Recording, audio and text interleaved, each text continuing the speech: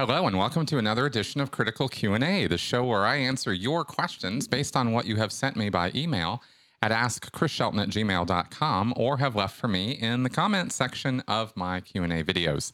Hey everybody, very happy you have invited me into your home again this week to answer some questions about, well, Scientology and other things. And I just wanted to say that I hope you guys have been keeping up over the last month or so with the content I've been putting out about recent events, current events in the Church of Scientology, the little bubble world that I used to belong to. And there are what I will say are exciting things afoot, simply because it appears that David Miscavige and company are really taking this thing over the cliff through a series of unfortunate events and really, really, really bad decisions. So anyway, all of that is detailed in the recent interviews I have been doing on the Sensibly Speaking podcast.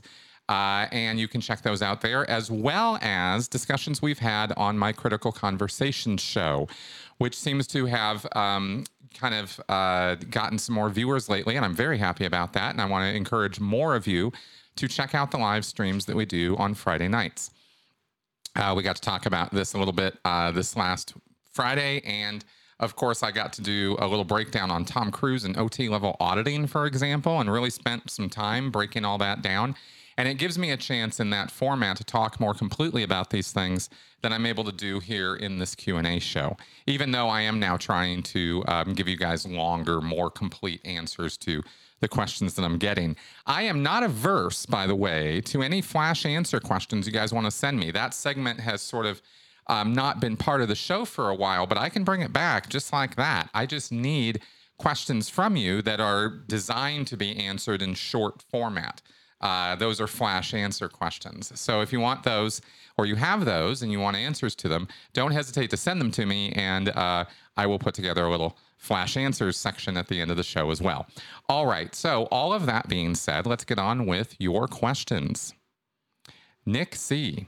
What's the policy on old e-meters? Are particularly old versions deprecated, i.e. not recommended for use any longer? Does the church keep track of who owns them and pester the owners about upgrading to the latest version? Do they have serial numbers? Is there any tamper-proofing on an off chance some wayward SP decided to sabotage Hubbard's wonderful invention to screw up auditing? How does the church feel about e-meters falling into the hands of non-Scientologists? Would the church sell one to a non-Scientologist? All right. Thank you for these questions, Nick. And first off, let me say that e-meters are the exclusive, or at least the Church of Scientology considers, that e-meters, or electropsychometers, that's what that stands for, are the exclusive property and ownership of the Church of Scientology. And I believe they even now have paperwork. I've not seen it, so I can only conjecture here. But the Mark, the latest e-meter, the Mark 8 Gloritorius, or whatever the hell it's called now, those e-meters are updated electronically, digitally. And so it used to be that you'd have to send your e-meter in all the way up to the Mark Super 7 Quantum. You would be sending your meter back to gold every year or two for what was called a silver certification, which was basically an inspection done of the electronic components of the meter, make sure it was still operating according to how they wanted it to, and then they would ship it back to you. And this cost, a couple $100 or something in order to do every couple years. Now with the new e-meter, I think you can get all that done digitally, because it's a digital meter. Doesn't really have a lot of moving parts in it except for that needle on the dial. But the tone arm and the sensitivity and all that is all sort of controlled internally, digitally rather, through computer boards rather than through any kind of physical dials, I guess I'm trying to say here. Okay, so that's the maintenance of the meters. As far as ownership goes, though, what I was going to say is, if you're a Scientologist now and you purchase one of these new e-meters, you sign paperwork that if you leave the Church of Scientology or you're no longer a Scientologist, you're going to give them the meter back. And I think they pay you back for it. I think they give you a refund, although don't quote me on that part. I'm not 100% sure of that. But I do know that they are not interested in having those e-meters in the hands of non-Scientologists, and they have taken they've gone to lengths to ensure that that can't or won't happen. The upgrading, for example, is only done when you log in to a site where you have to give an IAS number or some other proof of identification that you are a Scientologist in good standing. And they are now trying to control that so that the squirrels and the independent Scientologists cannot have access to or use the Hubbard electropsychometer. They wanted to make it exclusively their own property. And I don't even know, when you buy an e-meter, I don't know if it's considered your property or if it's considered on loan or lease to you or something. I'm really not sure how the wording of the contract goes, but it's definitely in there. Okay, so that should kind of tell you, how kind of obsessive they are about the e-meter and who's using one. Just as a note, the independent Scientology field long ago came up with their own computerized e-meter, digital e-meter, and it's not even a manufactured thing. They had software. You could run it on a kind of computer and I guess plug somebody in through a USB connection or something to hold the cans. I mean, I'm really not sure how that was programmed, but I know it exists. And Scientology, of course, is not really super excited about the idea of a computerized fully digital e-meter that you could run on your computer. That would definitely not be something they're down with. Independent Scientologists have also come up with the idea of auditing somebody like over a Zoom call or over a distance. And that, of course, blows the entire framework of an auditing session in terms of the coercive control aspects that I've talked about. So Scientology is not in any way, shape, or form at all interested in having auditing sessions occur any other way than they want them to occur, which is PC in the room, locked up with the auditor who controls the PC's, every movement. Okay, so then, yes, they do have serial numbers. They do keep track of these things.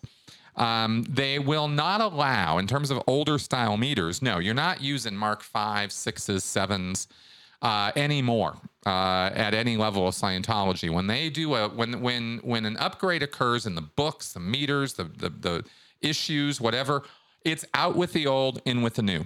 Routinely, that is the attitude in Scientology. You do not ever get away with, or it is heavily frowned upon and even punished if they catch you using old stuff.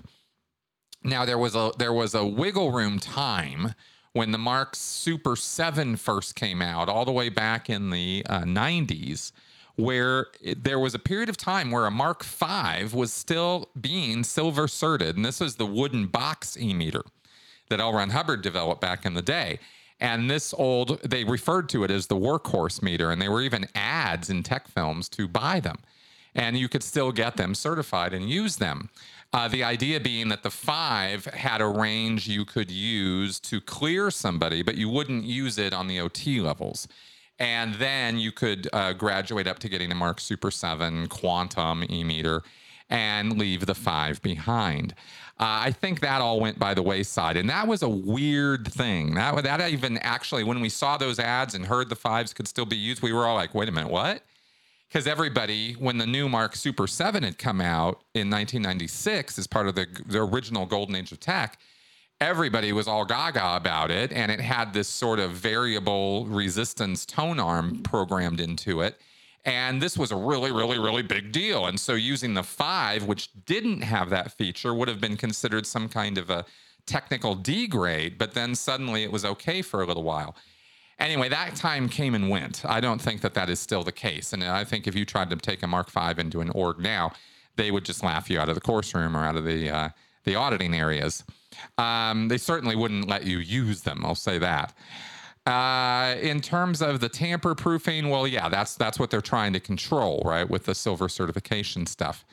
And as far as, church, how does the church feel about e-meters falling into the hands of non-Scientologists? They hate it. They don't like it at all. I would love, by the way, if anybody out there, I've never really put a call out for this, but if anybody out there has one of the new Mark 8 e-meters and they would like to loan it to me, I would love to see this thing in action. I have never actually played with the latest version of an e-meter. And of course, all the moving parts and all of the way you use the meter hasn't changed at all. It's just the electronics that drive the needle to move is what's changed. So it might be interesting, and I would love an opportunity to play around with that thing. So anyway, just putting that out there if any of y'all have a Mark 8 you want to loan me. All right, that all being said, because it's impossible, obviously, for me to actually purchase one. If you put one up for sale on eBay, I know Scientology monitors that quite closely, and they will grab it up. They do not want their e-meters out in the wild, and there's already way too many of them out there. But they're really trying to control this new one, this Mark 8. So I call it new, even though it's been out for, a lot of years now. But anyway, you guys get the idea. So there you go, Nick. Steve Wood. At what point, if ever, did Hubbard come to the stunning realization that none of Scientology worked and that it was all a con? Do you think that happened? Thank you for this question, Steve, and I'm going to go deep here. No, I don't think Hubbard ever came to any stunning realization that Scientology doesn't work. And the reason why I believe that is because I think, as L. Ron Hubbard's own son famously said, Scientology does work exactly as it's intended to work. It just doesn't work the way L. Ron Hubbard says it works. And this is a really, really important piece of information to understand the depth of and the depravity of the nature of what the con actually is. Because I've said for years and years and years, very, very correctly, that Scientology is a money-making scam. It is there to make money, no question about it. But there is a deeper purpose. And this is something John Atack and I have discussed, even recently in our last podcast we talked when this came up. And this has to do with a lot of, theorizing, a lot of sort of subjective, maybe kind of connecting dots, looking at things. You start looking at L. Ron Hubbard's history in the occult. You look at L. Ron Hubbard's history with hypnotism. You look at his affirmations, the things that were driving him personally mad and driving his behavior, what motivated him. And the things that motivated L. Ron Hubbard are very, very, very far from the things that motivate you and me. L. Ron Hubbard was driven by an intense need to be liked, admired, loved, worshipped. And if people weren't giving him that as what he considered his due, then he became quite vicious and vindictive. And certainly, if you had pledged any degree of loyalty or affinity or sort of positivity in his direction, he expected that to continue forever. And it appears, putting all these connecting all these dots together, and this is something John's talked about. Hugh Urban has written a paper called about the occult origins of Dianetics and Scientology. I believe he's the one who wrote that. He's an academic. He's never a Scientologist. But these occult origins and this whole relationship that we've talked about in earlier podcasts with Madame Blavatsky and 19th century spiritualism and the occult, and Aleister Crowley and his whole system of magic with a K, and the sex and blood magic rituals that Hubbard actually really truly did engage in with Jack Parsons in the 1940s. All of that gives us a picture, prior to Dianetics and Scientology even coming around, that L. Ron Hubbard was a very desperate, unhappy man. And he was racked with indecision and jealousies and problems and self-loathing and all kinds of issues. And it was a weird mix with him because he wanted to dominate and control the minds and will of other people. He thought that would be the way that he could accomplish some degree of happiness or security for his life, right? And that was what all the money was about. Hubbard just, how do I put it? He spent money as quickly as he got it. He was really, really, really bad at saving money or economizing or anything like that. So once the money started rolling in big, right, he was just kind of tearing through it. But that was all just a means to an end, is kind of where I was trying to go there, is the end goal of Scientology, as far as we can tell, is that L. Ron Hubbard's name is never, ever, ever forgotten. that is how he believed he would achieve a kind of immortality. And this is old school thinking. This is like, if you watch the most modern parallel I can give you, and interesting that it comes from this source, is Neil Gaiman, who wrote a book called American Gods. And in that book, he talks about these old Norse gods and how they are dying out, or there's this long, protracted sort of existence they have, but it is not a good existence because people have forgotten about them, and their power and their very life comes from the fact that people remember them, say their name, worship them, adore them, that kind of thing.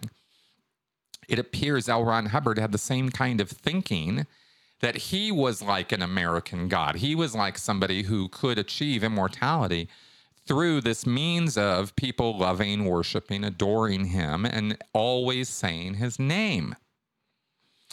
And here I am saying his name 10 years after I've left Scientology. You see, like we keep talking about him, and this is his goal.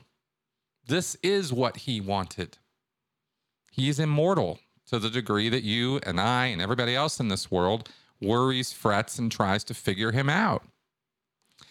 Now, he wanted love and adoration and not necessarily worship as such. He never really demanded anything that you would think of as worship. But his name on our lips, his concepts and ideas and thoughts being our concepts and ideas and thoughts, his route, his work being praised and admired forever. And let's not forget those vaults, enshrining his work forever. How many people, how many pieces of work do you know, artwork, literature, science, how many of those works have people spent millions upon millions of dollars researching and engaging in the highest level of archival technology that can be developed on Earth? The Church of Scientology has invested millions and millions of dollars in this project to preserve L. Ron Hubbard's words and writings forever in a format that is so hard to destroy that it's kind of, that it will last forever. Why would you do that? What would compel somebody to demand that their works be kept forever in such a state? And it's somebody who has a desire to never die. And L. Ron Hubbard never will die if those directions are followed and if his works, continue to be propagated the way they are. Why do you think he's translated so profusely all over the world? Why is his name published in more countries under more languages than any other author ever? He's got the Guinness Book of World Records for that. Because of this goal. And Scientology, the Church of Scientology, as an entity, is fulfilling this goal. Now, I don't think that David Miscavige cares one iota about any of this, but it doesn't really matter. The entire framework of Scientology, the entire structure of it is designed to do what I'm telling you right now, to do this. So Miscavige would himself have to tear down all the works, destroy all the vaults, get rid of everything, change everything, salt the earth, in order to foil Hubbard's plans, right? In order to counter them. And he's not about to do that because David Miscavige's only livelihood and his cash cow is L. Ron Hubbard and L. Ron Hubbard's works, which is one of the reasons why it is so amazing to me to watch him undo it all anyway, because that's kind of what he's doing these days. Through sheer incompetence, stupidity, self-righteousness. I don't know. I really don't. I don't know what's motivating David Miscavige, but I can look at the actions he's taken, the orders he's given, and the direction Scientology has gone in the last 10 years since I left, and I see it going right over a cliff. And of course, I'm cheering that on because that is the thing that will counter or foil L. Ron Hubbard's ultimate plans and goals, right? See, to me, 50 years from now, after I'm long gone and so many of the rest of us are, I am really and truly hoping that L. Ron Hubbard's name just gets forgotten, like so many others in the past.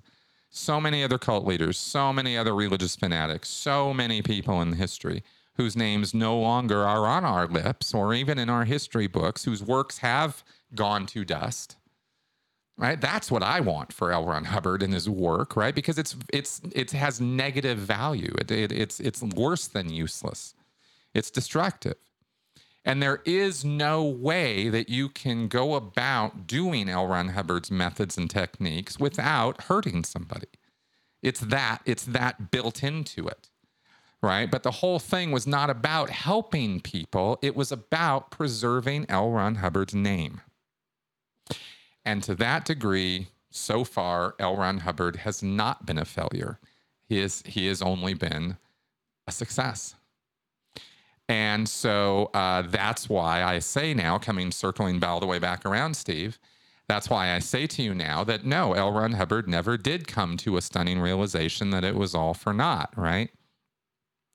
Now, perhaps, and it's been posited, of course, right, that, you know, when you read the account via Marty through Sarge Fouth, and Sarge Fouth's, I think I'm remembering that name right, the guy who was hanging around with L. Ron Hubbard until the very end of his life, along with the brokers up in San Luis Obispo. He had 3 people with him full time, and that was Pat Nenny Broker and then this Steve Sarge Fouth guy. And Steve was kind of the caretaker and estates guy there.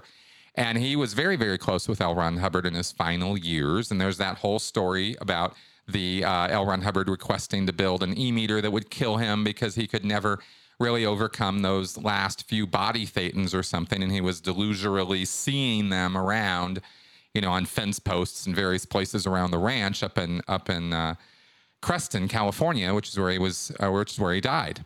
So it very well could be that trying to fight his own demons, L. Ron Hubbard considered himself a failure. And it could be implied from the stories we've heard that that is how he ended his life, as a dismal failure, and he knew it. But that's very, very conjectural, right? As conjectural as all the other stuff I'm kind of telling you. It's there. It's possible that that's how he died, right? And knowing he was a failure. But given the worldwide growth, success, and adoration of Scientology that Hubbard was getting at the end of his life, all the way to the very end, he had people working dedicatedly 24/7, hardcore. We're going to get Hubbard back. We're going to get him away from his exile. We're going to bring him back, and the law is going to love him, and everybody's going to love him, and he's going to be great.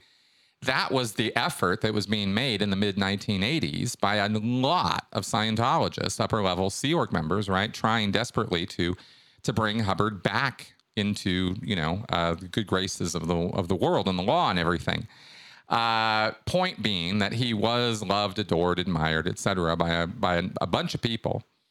And so, you know, what did he make of all of that? I think he made, you know, that was a success on his part.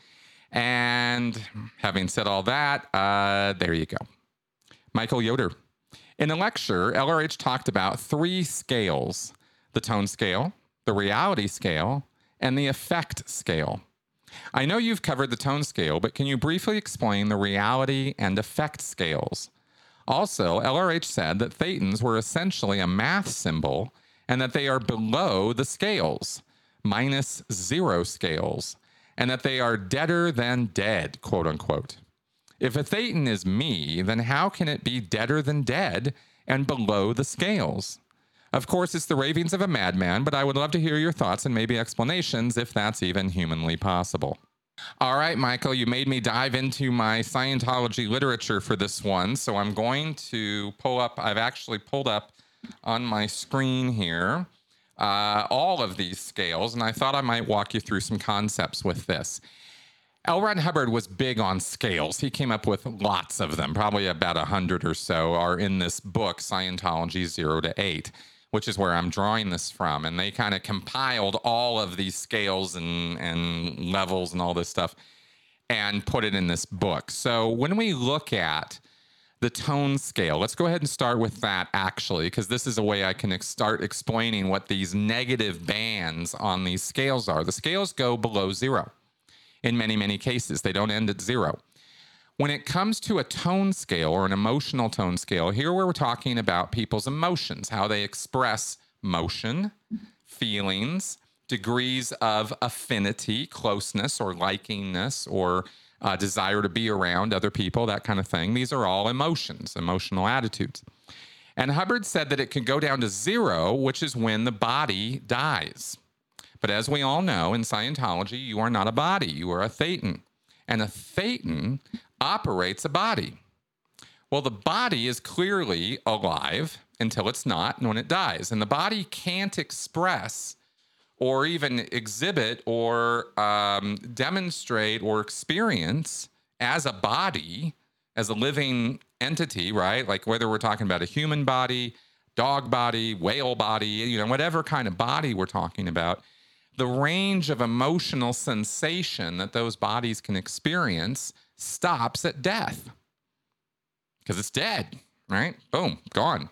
Nothing else. It's not experiencing anything anymore.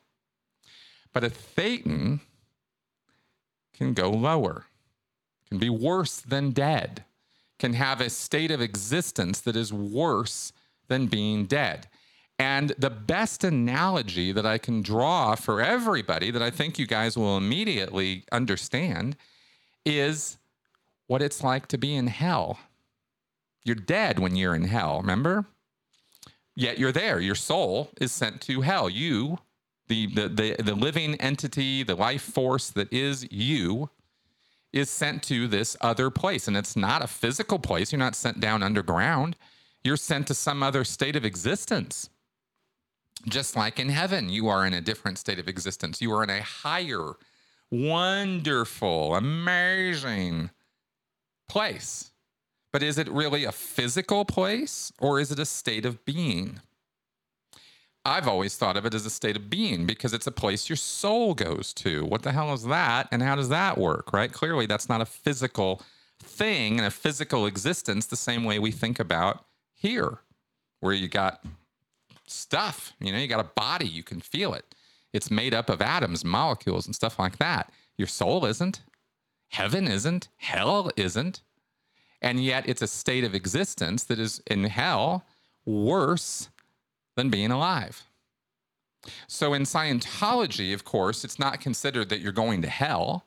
I was just offering that as an analogy of what could be a spiritual existence that would be worse than death. Here, Hubbard describes that the levels, the negative tone levels, include failure. Right below death is failure. You failed, you're dead. Pity, shame. Now, shame is minus 0.2 on this scale. And it also is described as being other bodies. If you are at the tone level of shame, you are being other bodies. So you're not just being, you're not being your own body anymore, but you're existing here, and you're trying to or clinging to or somehow manifesting an existence through others. And this is called shame. Then there's accountable, and then there is blame, which is punishing other bodies. You ever hear about a haunting, right? What is a ghost doing? What's a ghost, right? It's a thetan. Punishing other bodies, blaming them, right? I can't get a body. I hate everything. I'm going to blame these things. I'm going to haunt them. Could be, right? Regret, controlling bodies, protecting bodies. I'm just going down the scale now. Owning bodies is -3. Approval from bodies is -3.5, where maybe the person is so bad off, the thetan is so bad off that at approval from bodies, they're trying to go be something like a light post or something. hoping people admire them, right? Maybe they go off and be a billboard or something, have people stare at them all day. A thetan could do that easily, right? A thetan doesn't have to be a biological organism. A thetan is a spiritual entity. It can occupy or inhabit anything it wants to. And if it is down in the place where it's not up to having a living body and up to operating it competently, it could be in these negative states of awareness and knowledge where it believes that it has to get approval from bodies. Right below there is needing bodies at -4, worshiping bodies at -5. Sacrifice, right? Maybe the thetan now considers that he's just sacrificing himself for the greater good or something. I mean, there's all kinds of goofy stuff going on here with this. Pulling back up here. Here we go. All the way down to hiding. Being objects is a tone level. It's -10. Being objects. If you were being this table, well, you're certainly not having a body. Being nothing, which is a parallel with unconsciousness. Here is where you will find your body thetans. All those body thetans attached to you, right? They're not being a body. They are lower than death. They're in a state of existence where they're not even really aware of their own existence. I mean, that's pretty bad. And of course, you get can't hide at -30 and total failure, the bottom of the scale, total failure. And one imagines with something like this at -40 that we are talking about a level of failure that would be impossible almost for you and I in our bodies in this mode of existence. We have a very hard time contemplating just how total this feeling of failure would be. This is not something you pick yourself back up from. -40 is as dead as you can get as a thetan. You're a total failure. So that's the emotional negative bands on that tone scale.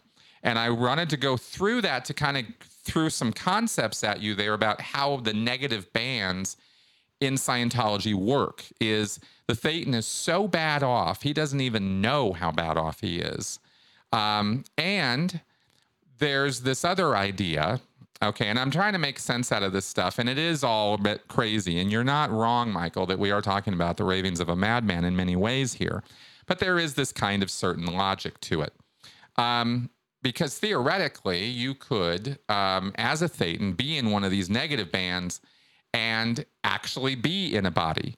But the body is only going to be able to manifest grief, fear, terror, anger. These are the things that bodies manifest that we can see, feel, hear, experience. But a body cannot manifest total failure or being objects. That's not what a body does. It's what a thetan does. So the thetan could be occupying the body and look to be fearful or terror-stricken or angry or apathetic. But the thetan is actually so bad off that he's in the negative bands in terms of his own awareness. And so then at that point, your interactions with that person are, now you're dealing with the social mechanics and mechanisms of the body. Because a body is not just nothing. A body does have a certain degree. It's got a brain. It's got action patterns. It's got intelligence of its own kind in a limited way. You know, just like dogs, cats, animals do. You know, those are creatures that don't always have thetans connected with them. So if you're so bad off as a thetan that you're barely running things with the body could still look and act as though it's alive and responding to things and stuff like this. And this is how a lot of Scientologists, as weird as this sounds, and I hope I'm making sense, this is how a lot of Scientologists think about what are called degraded beings, DBs, right? This is how Scientologists think about homeless people. This is how Scientologists think about psychiatric victims. This is how Scientologists think about people who get too down the scale on drugs. Get into the fantasy world of drugs and the degradation, the crystal meth, Breaking Bad, that level of stuff, right? Scientologists think about those people as really bad off spiritually, so bad off they're not even hardly running things. Okay, so that's your negative scales. So when we go to the reality scale, Hubbard wrote in 1959, well, let me just read a couple things here, right? An individual's fear of creating bad effects, an individual's fear of receiving them, all of these things compound into communication, into reality, and into his general attitude toward the world, which we call affinity. The affinity scale is graduated in emotions, but the reality scale is graduated in manifestations. High emotional levels would be manifested as a person who would permit experience. An individual can experience what is called a terminal, a person. He can experience being something. He can merely confront it, usually with some trepidation. You can go easily from confront to experience. Okay. I don't know if I want to read this to you, but going down the line to on the effect scale, what I was just reading to you was the manifestation of high emotional levels. But if you come down the line to 2.0, it is all dub-in, Hubbard writes. Individual looks at a wall, sees a castle. Okay, he's dubbing in. He's imagining something that's not there. He looks at an engram, sees a rhinoceros. He looks at a small bird flying through a picture, and he at once wonders desperately about a ham sandwich. Okay, so that is your reality scale. In other words, the idea here pretty clearly is that a person at a certain level on the reality scale and the tone scale will start not experiencing actual reality. They will be experiencing reality through the filter of what their mind, their reactive mind, and their body thetans and all that stuff is putting there for them. And they're not even really seeing or experiencing or manifesting actual reality. And then when we come to the, okay, that was the reality scale. And then we go to the effect scale. Okay, and here's some Scientology theory for you. Remember how we've always gone on about PTSdness and SPs, now it's always your fault, and how everything having to do with responsibility in Scientology circles back to you. You are ultimately responsible for everything that happens to you. Well, let me give you a little bit more on that line. Hubbard writes, everything or anything to be injured must first give its consent. So the effect scale is a measurement of how many consents an individual has given to being injured.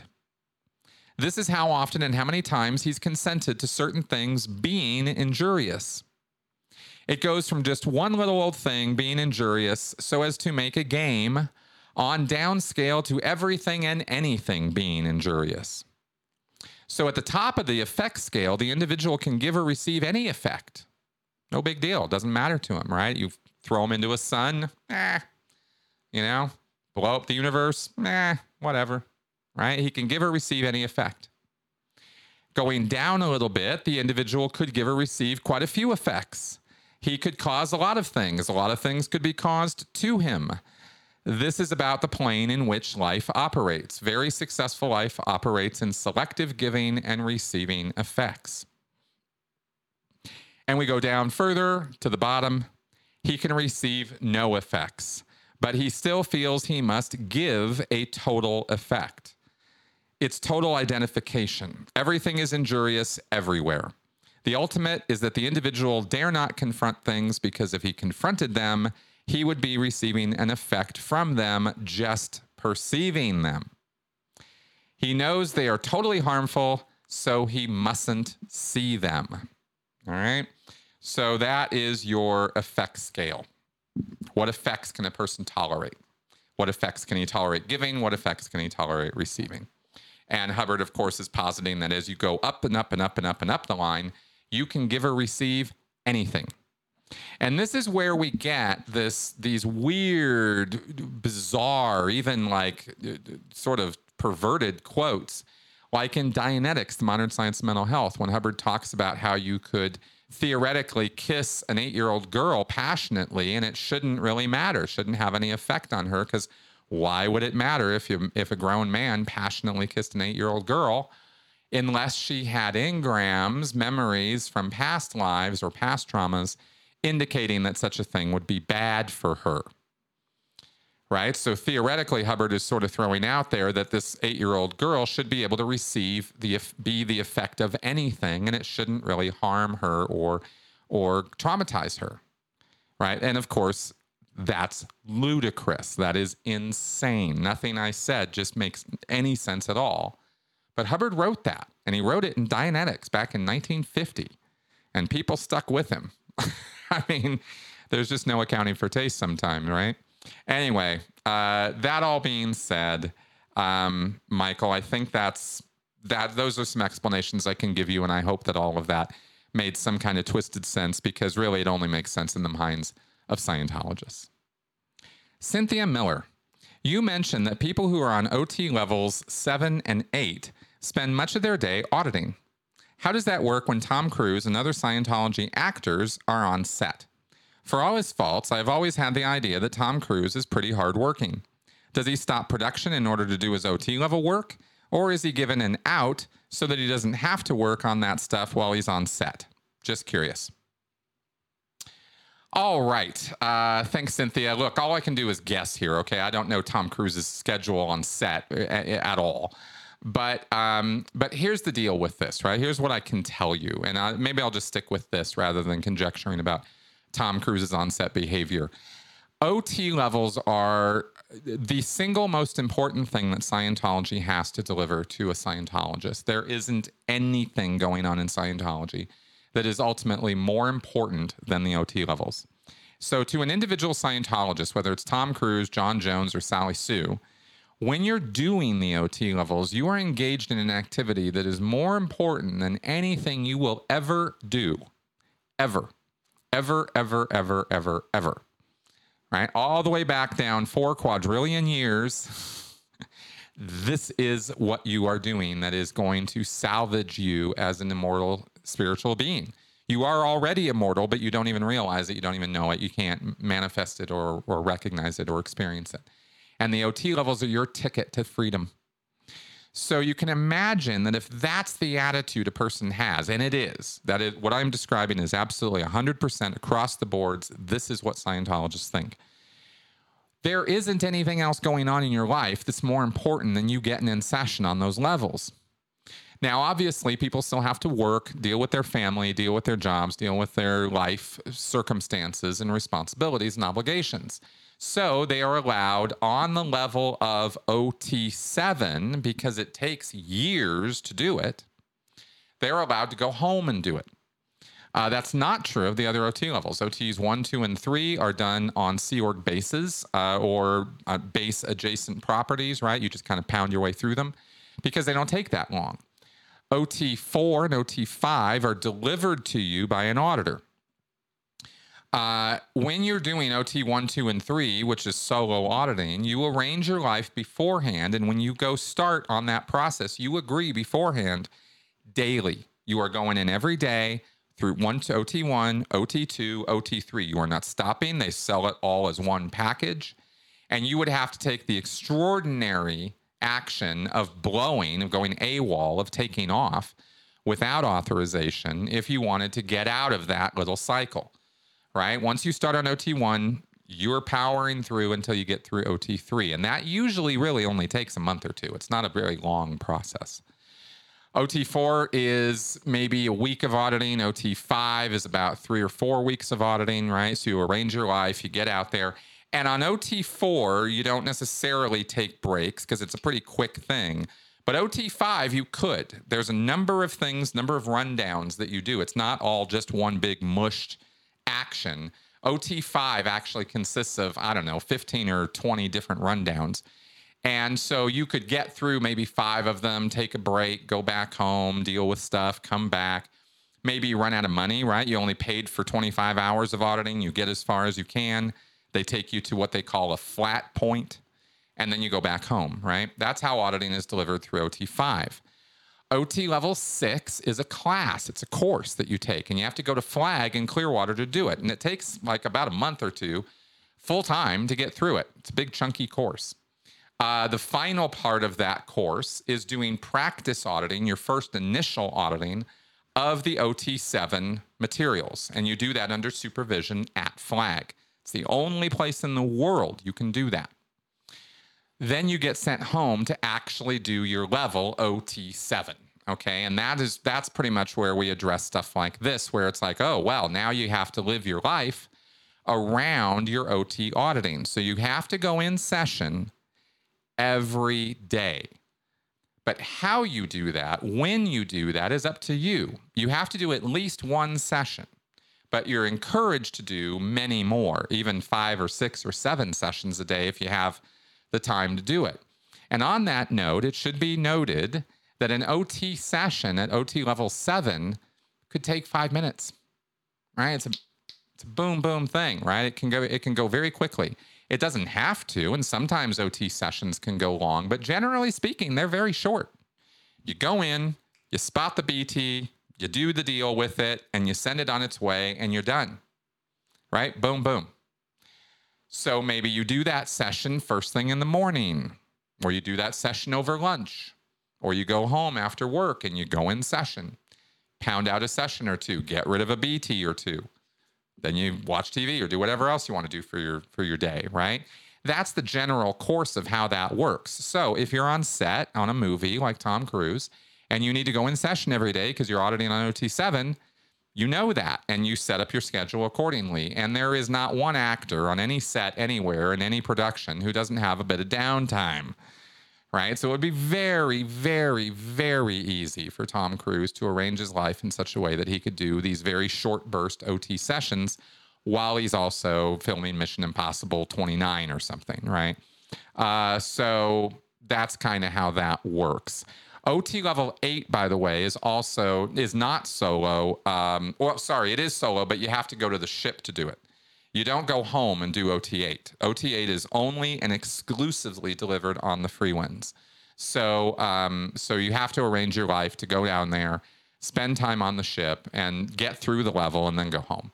And that's how that's done. So really, your question, Cynthia, really only applies to OT level 7. And I think I've answered that. So anyway, hope that illuminates. And there you go. All right, guys. So we have answered enough questions, I think, to fill out enough time here that I think we'll call it quits on this show this week. Thank you very much for coming around and listening to me gabber on about this stuff. It was all pretty Scientology related this week. And I hope that these answers I gave you were informative, educational, and perhaps possibly mildly entertaining.